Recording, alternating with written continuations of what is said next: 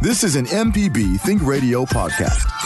To hear previous shows, visit mpbonline.org or download the MPB Public Radio app to listen on your iPhone or Android phone on demand.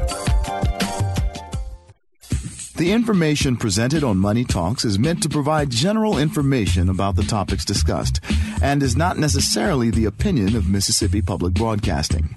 The information presented does not create any type of relationship between the hosts and guests and the listening audience. Please consult a financial advisor or any other qualified professional for guidance about your personal finance questions.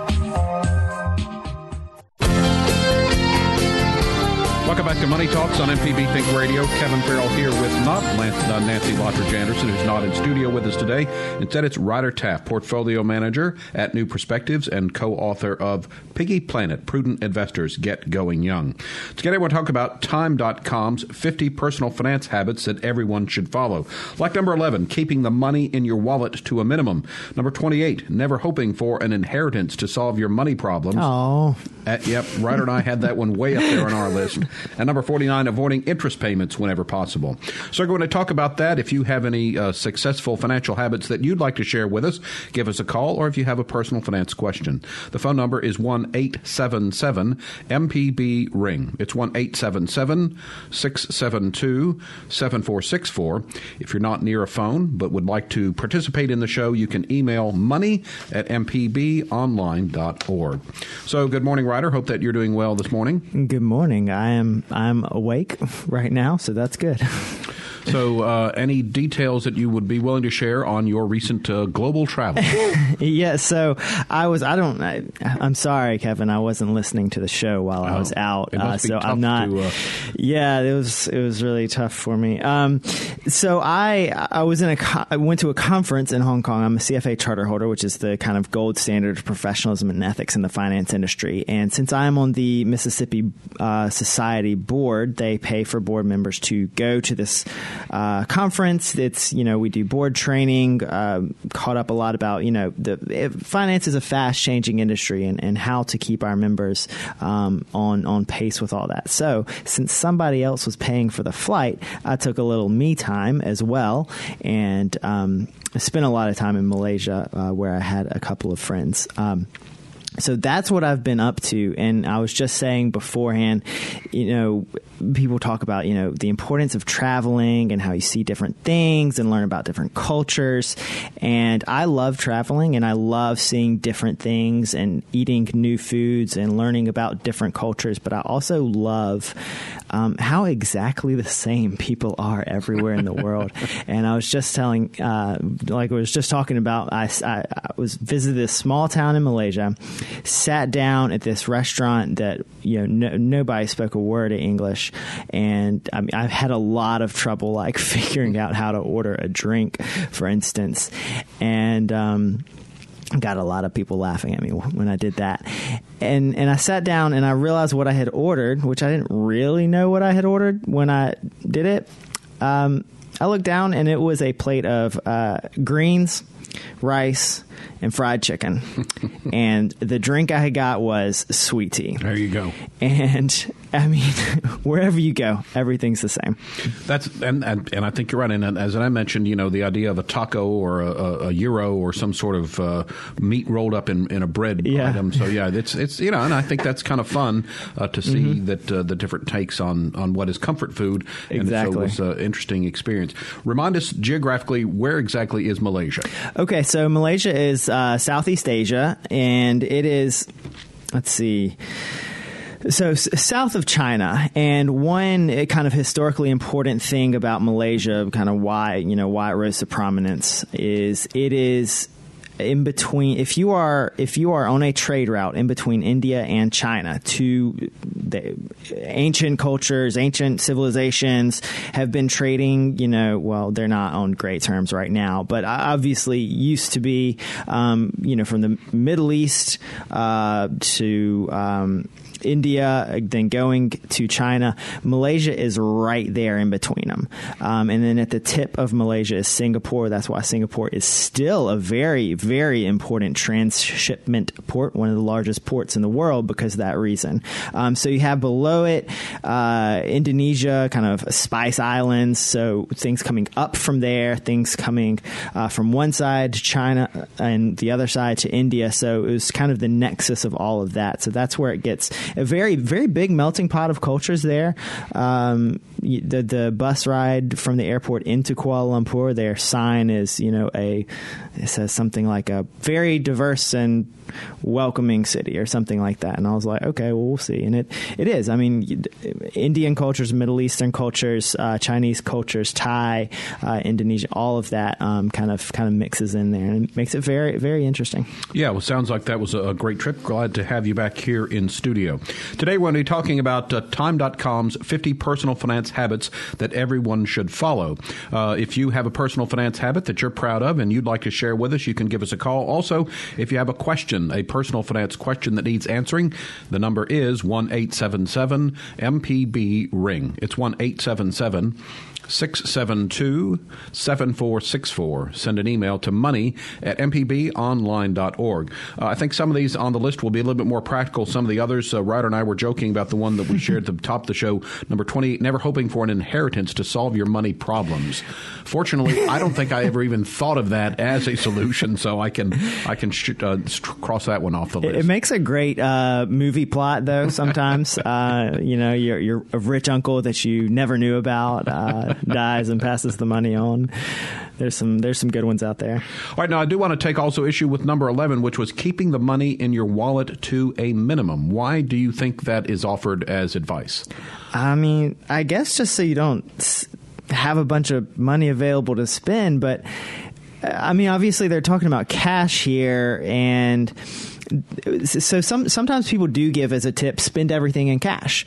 Just because with cash, you see it leaving, you're counting it out, and then you see how much you have left. Whereas with a credit or debit card, you can just spend until your bank tells you to stop. Well, this is producer Liz here, and I would go with just the other day, I had run in and bought 50 pounds of dog food at one of the stores, and then there's a Dollar Tree right next to it. So I was running in there to buy a couple of dollar items, but I didn't have any cash. So instead of buying $3.21, putting it on my credit card, I postponed my purchase for another time, or did I truly really need it? So I think that's where they're going for with the cash. Yeah, and that's a good point. Like I was saying, one bit of advice, which may be on this list, is spend in cash so that you see it, and you didn't have the cash, so you did not spend it, and that's very good for discipline. But I guess that's it. So you'll just run out of money and stick to your budget. I think it might have been better framed if they talked about, because number 5 on the list is buying anything on impulse, and I believe that fits along with maybe absolutely what she said there. So they say obviously the advice here is to make a shopping list and stick to it. That would work to me for the grocery store, but I don't think I've ever made a shopping list when going to the outlet mall or any kind of retail shopping.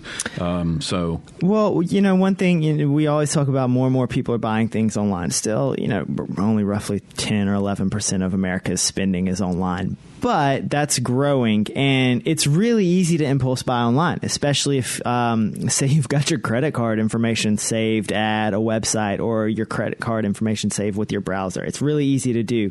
And so what I do, because we find a lot of great things on the internet that we can't find in a local shop.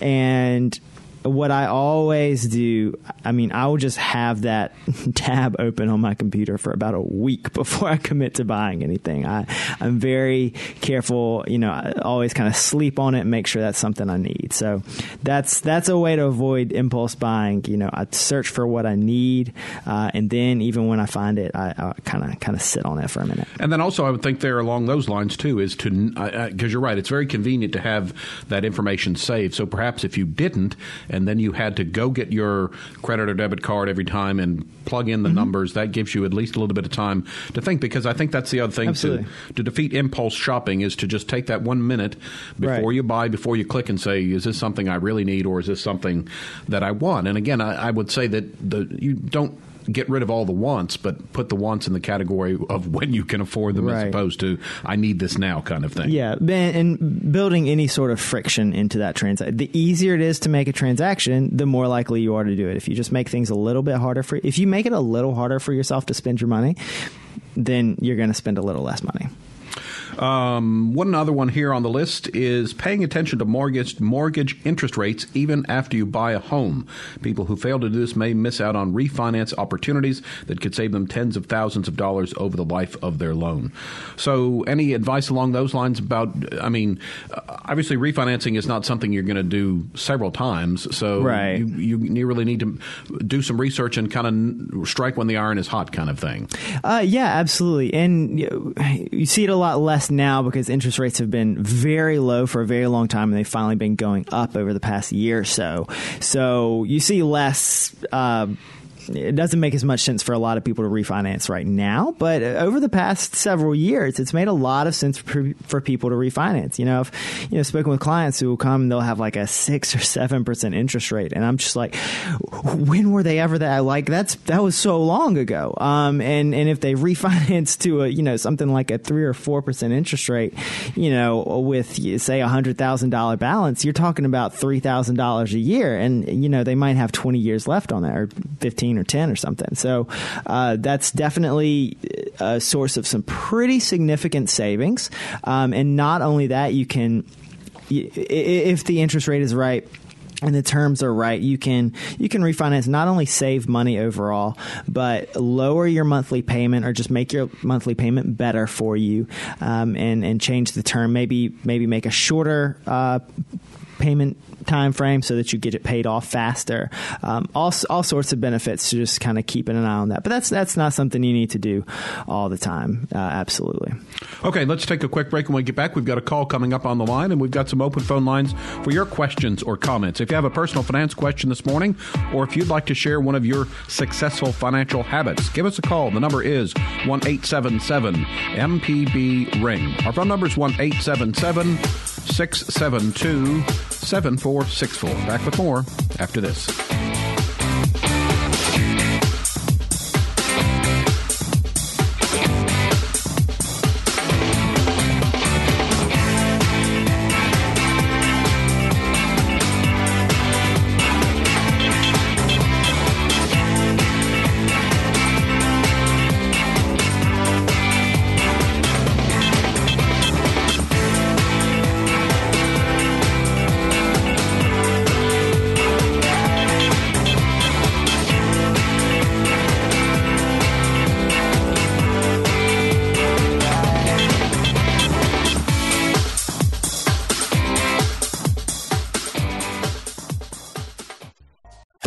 This is an MPB Think Radio podcast.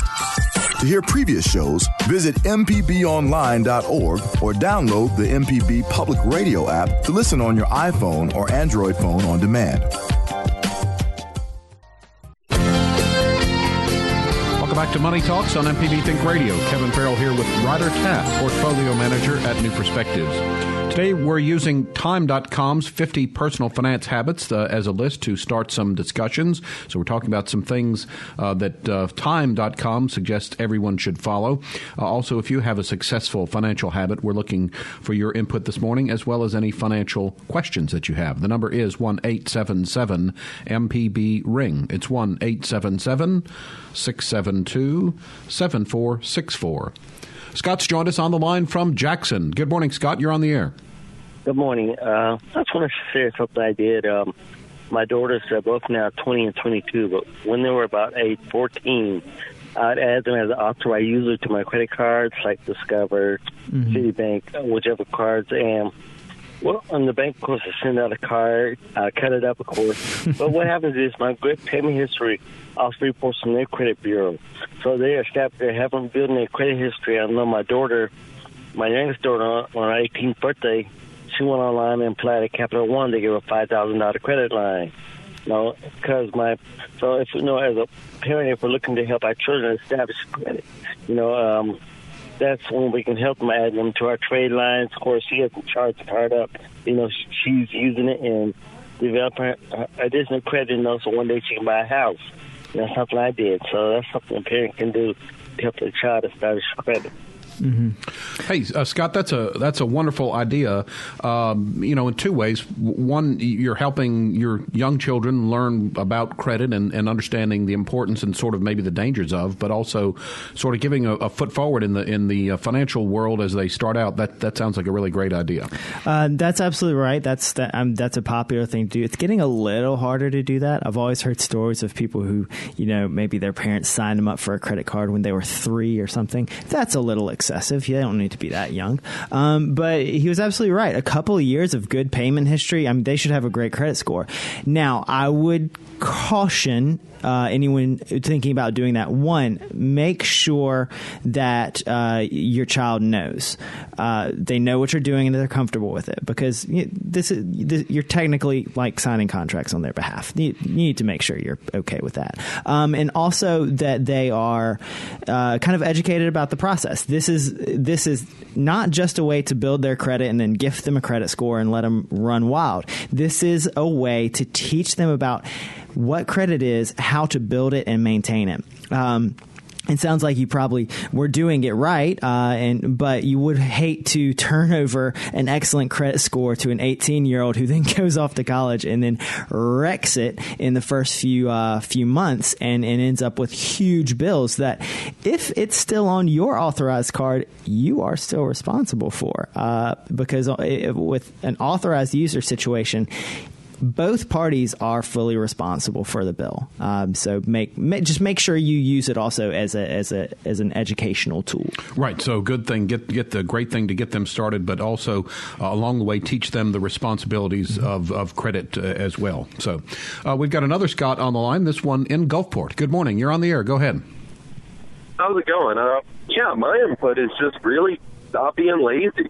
Most people are sleeping in, watching TV, and not using the resources that are just available to them at their fingertips, whether it be Craigslist free, where you find an abundant amount of, free plants and building materials, or, just your local food services that can supply you with free food, medical help. There's just a world of resources out there, and most people are still rubbing their eyes at, 9:30 in the morning and not getting up and using them and just working. Stop being lazy. That's just my advice. Yeah, there's a ton of free resources out there, including this MPB show that you're listening to right now, the best free resource you can have. There's a lot of free resources. One troublesome thing is it can be so hard to find it. And we have a lot of people who come in on this show. I remember, maybe was it when we had the Veterans Affairs folks come in and somebody called and he was just like, oh, there's so many services and this, that, and the other, and this, that, and how do you keep up with all this? Why is there not just some single place? And that's part of the problem. The Veterans Affairs, they offered several free services, but then there's some very similar. Go ahead. Oh, sorry. And there's people that make it happen. Like, for instance, do you own a business? Why not? It's $200 to open yourself a business and make tax deductions on whatever large project that you have, And before it becomes classified as a hobby, you have several years to claim, losses. Whether, like for me, I'm doing a gardening business and whatnot. Really, I don't have the most experience, but it's also helping me learn, and at the same time, eventually I'll be able to help my community. There's stuff everywhere. All you got to do is want it and take it. You can get whatever you want if you put enough energy towards it. People aren't willing to put energy towards anything. And if you think you don't have energy, you're not going to get any more energy if you don't use the energy that you already have. That's just my thing. I'm surrounded by people that are lazy and that complain about no revenue and no. Sounds like you need to hang out with a new crowd, man. You're a little too hard charging for them. All right, Scott, thanks for the call. Good idea, though. A self-starter, a go-getter is someone who can kind of make their own opportunities, I guess, is kind of what Scott was saying. We appreciate the call. We've got some open phone lines now. If you'd like to comment on successful financial habits, maybe that you have that you'd like to share with us, or what you think a successful financial habit would be, or if you have a personal finance question, you can give us a call because the phone lines are open at 1-877-MPB-RING. It's 1-877-672-7464. You can email the show. It's money@mpbonline.org. Another one from Time.com's list is to do your research before purchasing extended warranties. Absolutely. Ryder, any thoughts on extended warranties in general? Yeah, so for the most, whenever you buy, especially with electronics or large purchases, household appliances, you're going to be offered an extended warranty. And usually the extended warranty you are offered at the gate is going to be a terrible idea. I have, in some instances, gotten extended warranties, but those are often through, say, like a third party that offered just an exceptionally good deal. I mean, I think once I paid like $6 for a 3-year warranty on a computer that might have cost like $2,000. That, you know what, even if I was very unlikely to use that, super worth it. Also be cautious because if you make a purchase on your credit card, you typically have an extended warranty. Look at what your credit card offers. They will often either have a 1-year warranty on anything you buy. I mean, it could be a broom, a T-shirt that doesn't function correctly. They will refund it for you. And I've actually made use of that before. Sometimes it'll be 1 year. Sometimes it'll be 1 year beyond whatever is offered. So look and see what protection you already have. Look and see if there are third parties that are offering much better deals. But generally speaking, avoiding extended warranties is a very good idea. You always hear a story, especially something with iPhones or something. Oh yeah, I got the, extended warranty, and boy, they really took care of it when my screen cracked. It's like, well, think of all of the people who bought that extended warranty and didn't tell you that they didn't use it. Like, nobody's going around like, oh yeah, I bought that extended warranty and boy, I haven't used it. Like, that's not a story people tell you, but like, it happens. And so kind of think of that value. If extended warranty is $100 and it's going to get you $300 worth of benefits, if you're not 33% chance likely of using it, it's not really worth it. Yeah, also, I have a refrigerator that I've owned since I moved into my house in the mid-'90s, and it's not the greatest, newest thing, no water, whatever, no lights, no fancy, it doesn't talk to me and all that sort of thing, but it works. And so, it was similar when I replaced, I think, a washer or a dryer. Again, they offered it to me, and I was like, well, the last one I had lasted 20 years, so no, I don't think I need that. And that's a good point about, say like a new refrigerator that does like talk and text you a grocery list every 2 days. Things like that, the more technical and the more things that can go wrong with a device, the more important it is to protect that, of course, because the more likely something is to go wrong. So that's another thing to look at, say, if you're buying a new refrigerator. Like, remember, all of those smart features can also go bad quicker. It will go bad quicker. So that's just something to think about when you're making that sort of purchase. And I would say, too, if you do purchase an extended warranty, I would make sure you have a special plot in your filing cabinet for that, because obviously if you purchase it and the product goes bad, it's going to probably be maybe a year or two down the road. You got to remember that you did that and then where to find it. Because I know I did one thing I got the cover for my screen on my phone, and the last time it cracked, I bought a new one, and someone said, oh, this was a lifetime warranty. And so when I bought the new one, I swear I made an effort to save the receipt somewhere, and then when it cracked again, I can't find where I put the receipt. So. Yeah, absolutely important to save that sort of documentation. All right, that thing on the next one on the list, it says, ignore credit card convenience checks that come in the mail. They usually come with high fees that make them extremely expensive. I think I've always thrown these away, although I really probably should be either shredding them or tearing them up into little pieces.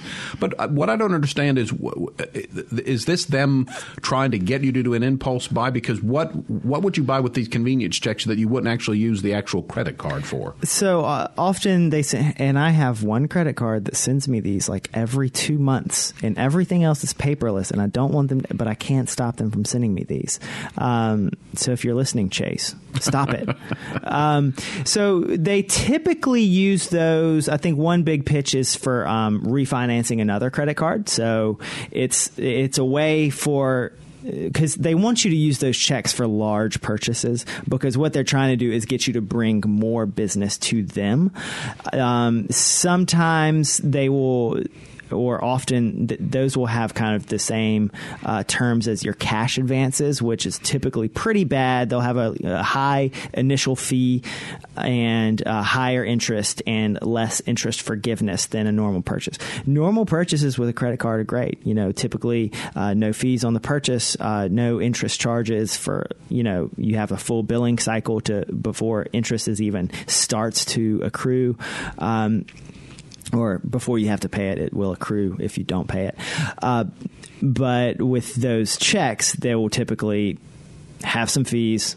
Interest starts accruing immediately, regardless of when you pay it. But they're typically doing that so that you'll pay off another bill and effectively bring that business to them. And I wonder how many people actually ever use those things, because, like I say, they always end up in the trash. When I shred them every time. Yeah. Okay, time for another break. When we get back, we are talking today about Time.com's 50 personal finance habits that everyone should follow. If you have a suggestion, something you think should be on the list, you can give us a call. Also, we're looking for your personal finance questions. Our phone number is 1-877-MPB-RING. It's 1-877-672-7464. We'll be back with more after this.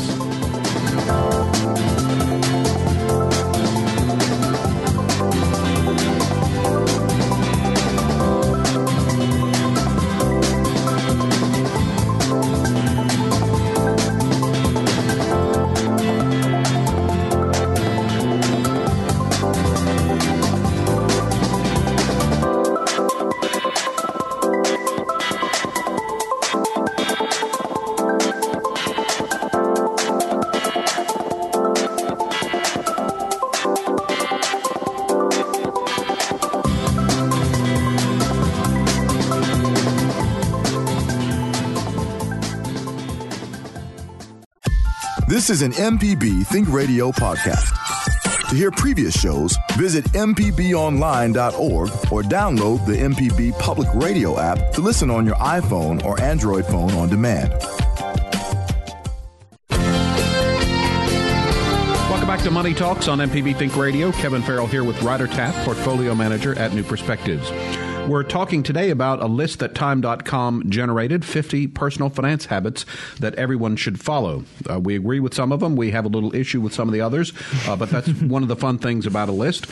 If you have something that you think should be on the list, you can give us a call, or if you're looking for an answer to your personal finance question. The number is 1-877-MPB-RING. It's 1-877-672-7464. You can email the show, money@mpbonline.org.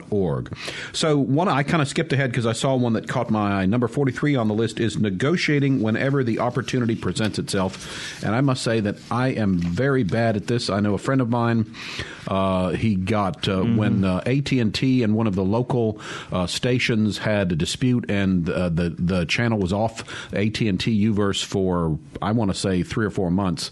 He called up and he managed to get like 3 months free HBO and this sort of thing, and a credit on his bill, that kind of thing.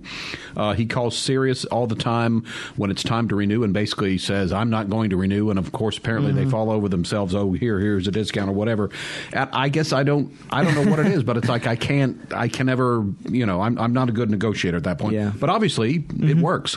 Yes. And I have a friend like that, and she says, oh, everything's a negotiation. And a lot of places, culturally, it's for Americans, we don't really have a culture of negotiation. And also a lot of stores, a lot of places will try to make it just so, like, here is the price. Like, they try to cut out opportunity for negotiation. But a couple of places, everyone is going to negotiate most people, absolutely everyone should negotiate when they make a major purchase, like a house or something. You see that list price, but like that house has been sitting there. Like nobody, always make a lower offer. That's a negotiation we're all comfortable with. Buying a car, people often do, especially if you have a trade-in. That can be a little negotiating, bargaining chip for you. So those are instances, large purchases are instances where you should always negotiate, because even a small difference, if you get 1% 10% off of a $20,000 car, like you save $200. Like, pat yourself on the back. That's a good day's work. Things that don't, you're not going to negotiate when you're buying like a pack of gum at the store. Now, you might negotiate if you see the butcher cutting up some, with a fresh cut of meat, and you're like, hey, I want this, exactly this. Like, see if they'll cut you a deal or put a different sticker on it. That's a place where someone does have some power, and I've seen that happen in a grocery store before. But other instances, it's hard for us to do on the case of bills and subscription services. I've definitely heard of that, and a good opportunity to do that is we often get kind of teaser rates. Sign up to this phone plan and your first 6 months are $10 off. Okay, so once you hit that 6 months, kind of call and be like, you know what, however you want to phrase it, I've enjoyed the service, but honestly, this rise in costs, I don't know that I can handle that. I've done that with a subscription before, and they just kind of raise their rates because subscription type things, they raise their rates every now and then. I just called them. I was like, you know what, that's a pretty serious raise. I don't know what I could do. And you'll always see that they're offering deals for new members, new people signing on, or maybe deals for people of a certain age, maybe a student deal or something. Be like, hey, I saw that you offer 50% off for students. Like, I know I'm not a student, but you can clearly afford to offer 50% off. So use those sort of things. And for recurring costs, for subscriptions, for utility bills, cell phone bills, not utilities, you can't really get around that. But cell phones and TV bills, those are, and those companies, they make a ton of money off of you. So AT&T is actually fairly well known for being easy to negotiate with. Basically, the longer you keep them on the phone, then the more likely you are. Like, you could just talk about the weather and they'll be like, look, I'm tired of talking to you. Here's $10. Like, that's one where I actually have done that, and it's not necessarily negotiating, but I will call periodically and just say, hey, are there any promotional offers that you have available? And a lot of times you get, again, it's something like a premium tier, movie channels or whatever for a certain amount of time. So there are a number of them that are sort of related. So, Ryder, I think we were going to pick up with saving part of your income for retirement. The suggestion is at least 10% from every paycheck. Absolutely. And so we talk about this a lot. Nancy and I, we are big fans of just start saving. Saving is a habit that you need to get into. So especially if you're changing jobs, starting your first job, just go ahead and have 10% withheld from your paycheck. And if they can do that automatically for you, that's great, because you will never see that money. You will never worry about it. Have it put in your 401k. If you don't have a 401k, set up an automatic draft going into maybe a separate savings account or an investment account. Of course, you always have to have a disclaimer. Make sure you have some emergency savings. Make sure you have a couple other important financial things taken care of. But in general, the way you're going to reach your financial goals, be it retirement, be it buying a house, be it some sort of financial independence, these things cost you money. You have to save for them, and you just have to start. So that saving 10% for retirement, that's actually pretty good. We usually advise people start there. Research kind of shows that over a general working career, saving 15 to 20% of your income is what's going to be able to replace all of your income when you retire. Of course, depends. People have some Social Security. They'll have money from other places, so that they're not 100% responsible for that. But also, number 21, it references your 401k contribution. So, and it says raise your 401k contribution every time you get a raise. And I like the term. I did not make this one up. So I saw it somewhere. Is save more later or save more tomorrow, and you start at some level of saving, and then every time you get a raise, save half of your raise. So you still do get some of that raise, because look, we work to get money to spend it. So treat yourself. But also take the opportunity to save a little bit more. So every time you get a raise, or even just every year, raise your contribution a little bit, and soon you'll be saving, even more and more of your income. You'll be better and better off. Also similar, they said optimize your 401k each year. And that's pretty good. 401k, any retirement specific account with kind of rules about you're not going to be taking money out of it for decades probably, is you don't need to look at any accounts every day. If you work with an advisor, that's their job. You just do a review with them whenever they think is good or whenever you think is good. But a 401k or something, reviewing it every year is really about all you need. Look at what you're invested in, make sure that's still appropriate for you, because the only times you need to make changes, you're only going to make changes, as you get closer to retirement. You want to get a little more conservative. You're going to have to start depending on that for income. And if you have major life changes, say you buy a house, you get married, you have a child, your retirement account is actually going to be less affected by those. Those major life changes, those are things, I work with clients who, if they have a major life change, we do big changes to their financial plan. We do big changes to their investment plan. Fortunately, a lot of those we can anticipate. You got 9 months to anticipate a kid coming along. So if sometimes you have 3 days to anticipate a new house coming along. So those are things where your financial plan is going to change. With a retirement account, doesn't change so often. Have a look at it.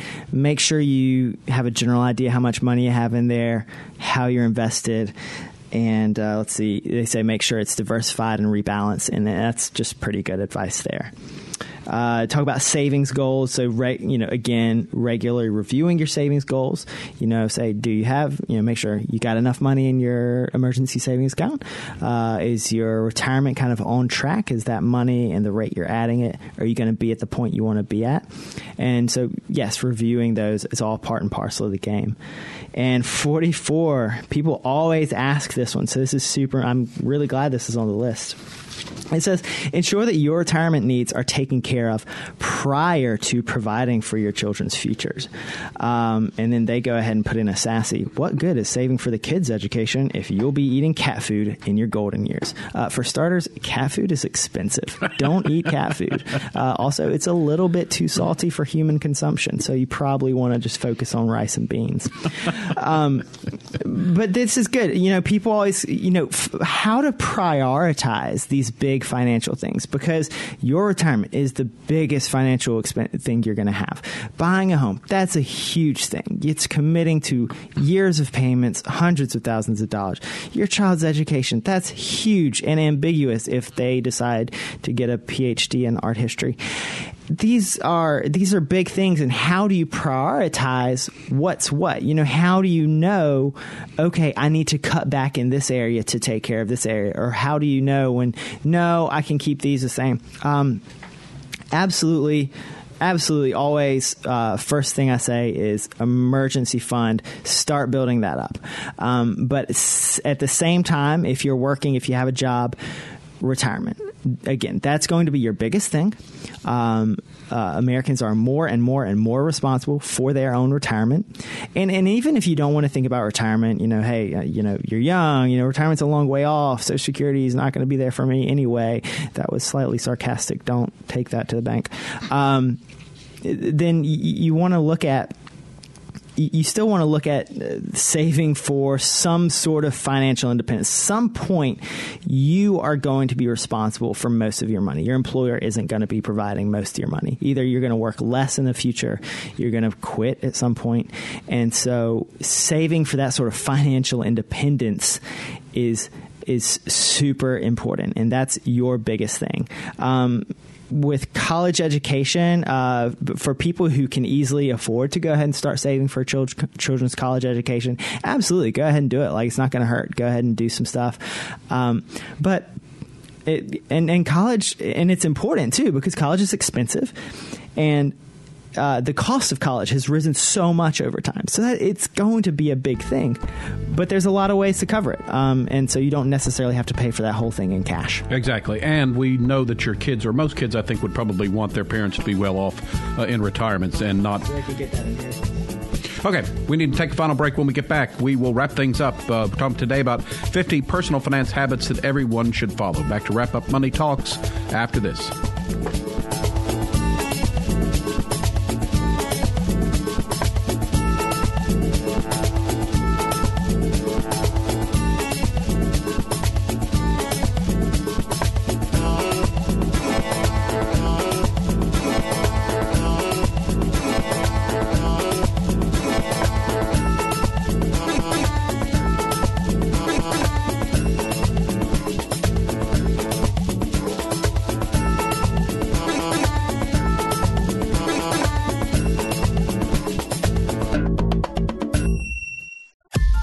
This is an MPB Think Radio podcast. To hear previous shows, visit mpbonline.org or download the MPB Public Radio app to listen on your iPhone or Android phone on demand.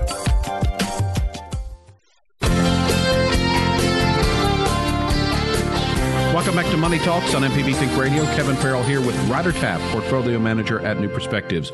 We've been talking today about 50 personal finance habits everyone should follow. This according to a list from Time.com. Still got some time for you to work in a phone call if you have one, either a suggestion for the list or a personal finance question.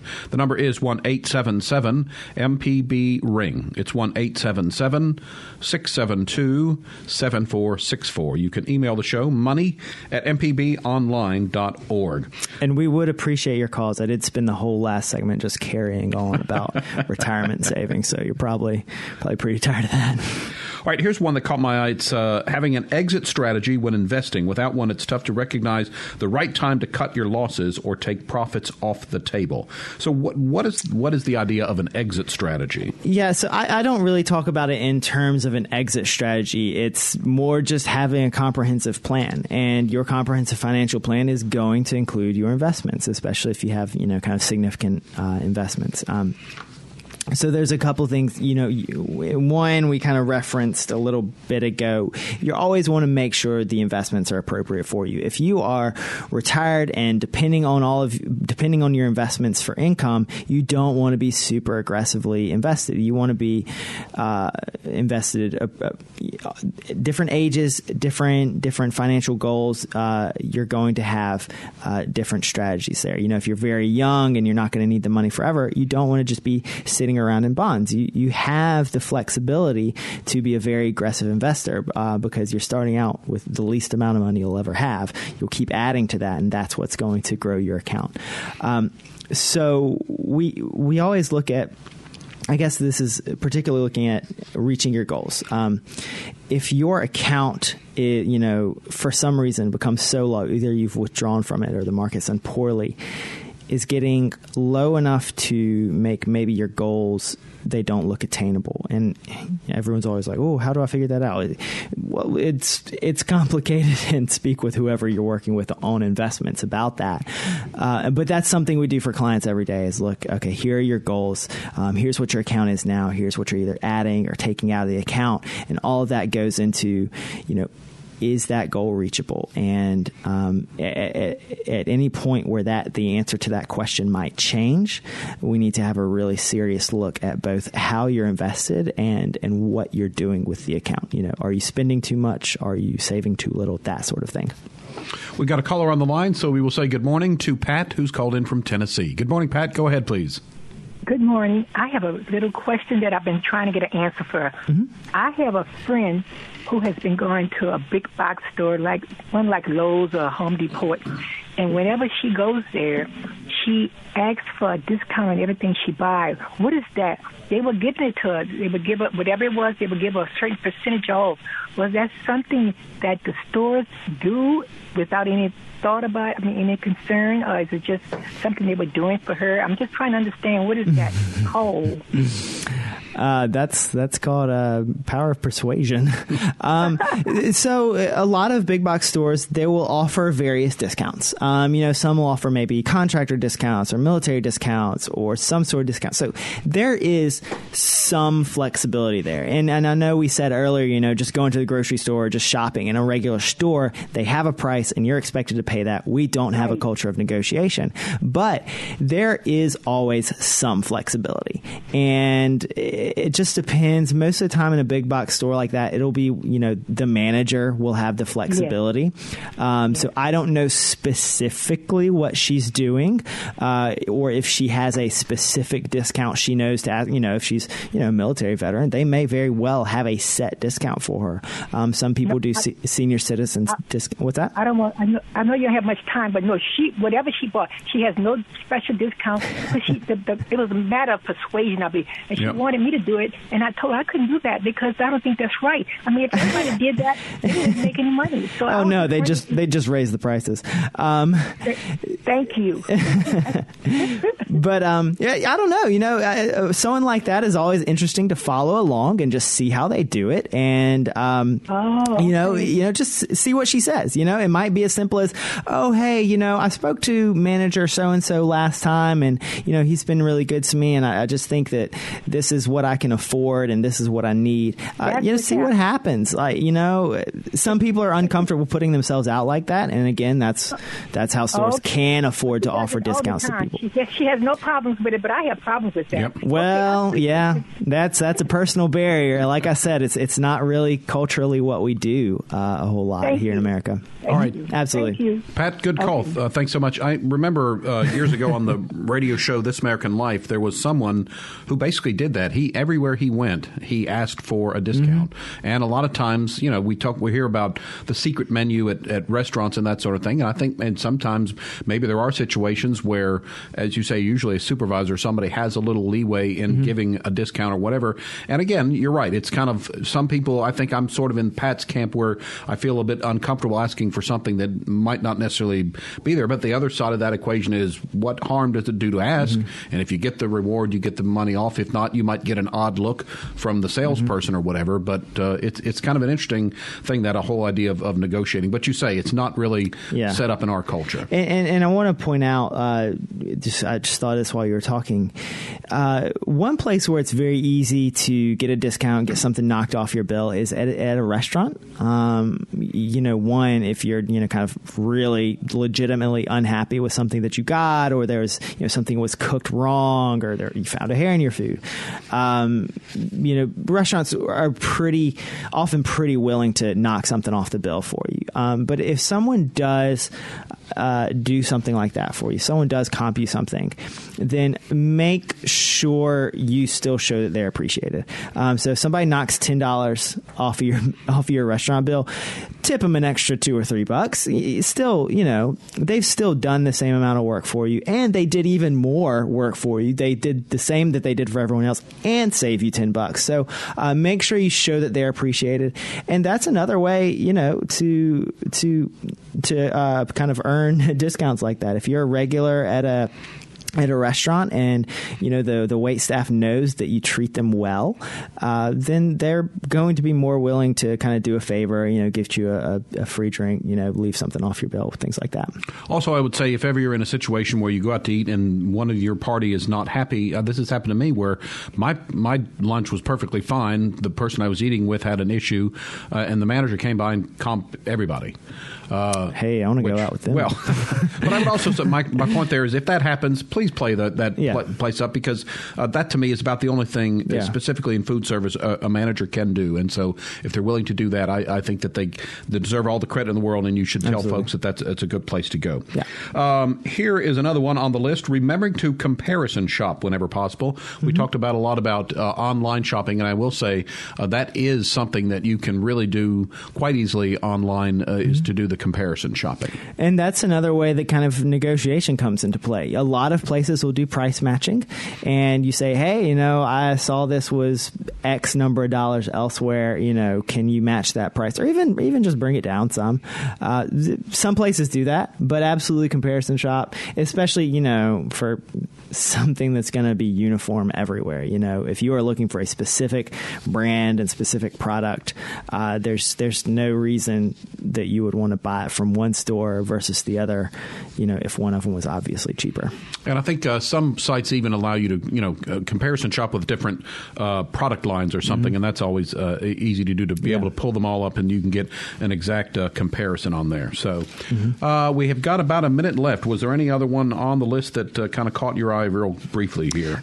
So 27 was leveraging good debt to purchase things that have the possibility of increasing in value or providing a path to higher income in the future. So this brings to mind, people are always like, oh, avoid debt, don't pay interest.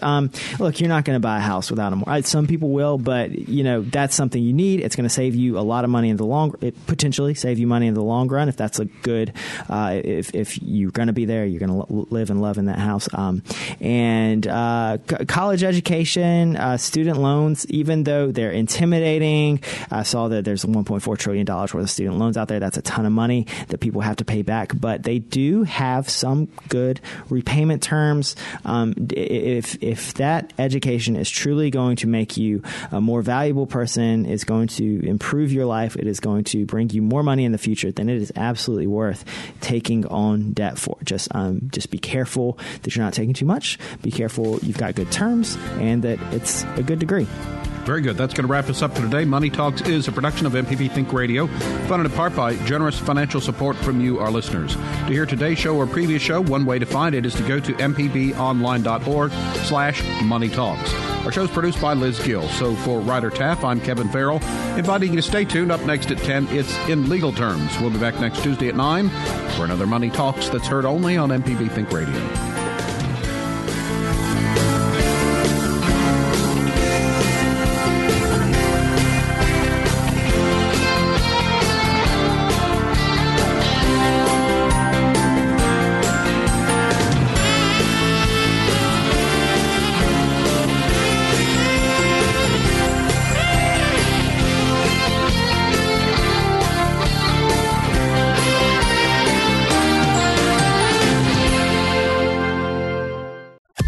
This is an MPB Think Radio podcast. To hear previous shows, visit mpbonline.org or download the MPB Public Radio app to listen on your iPhone or Android phone on demand.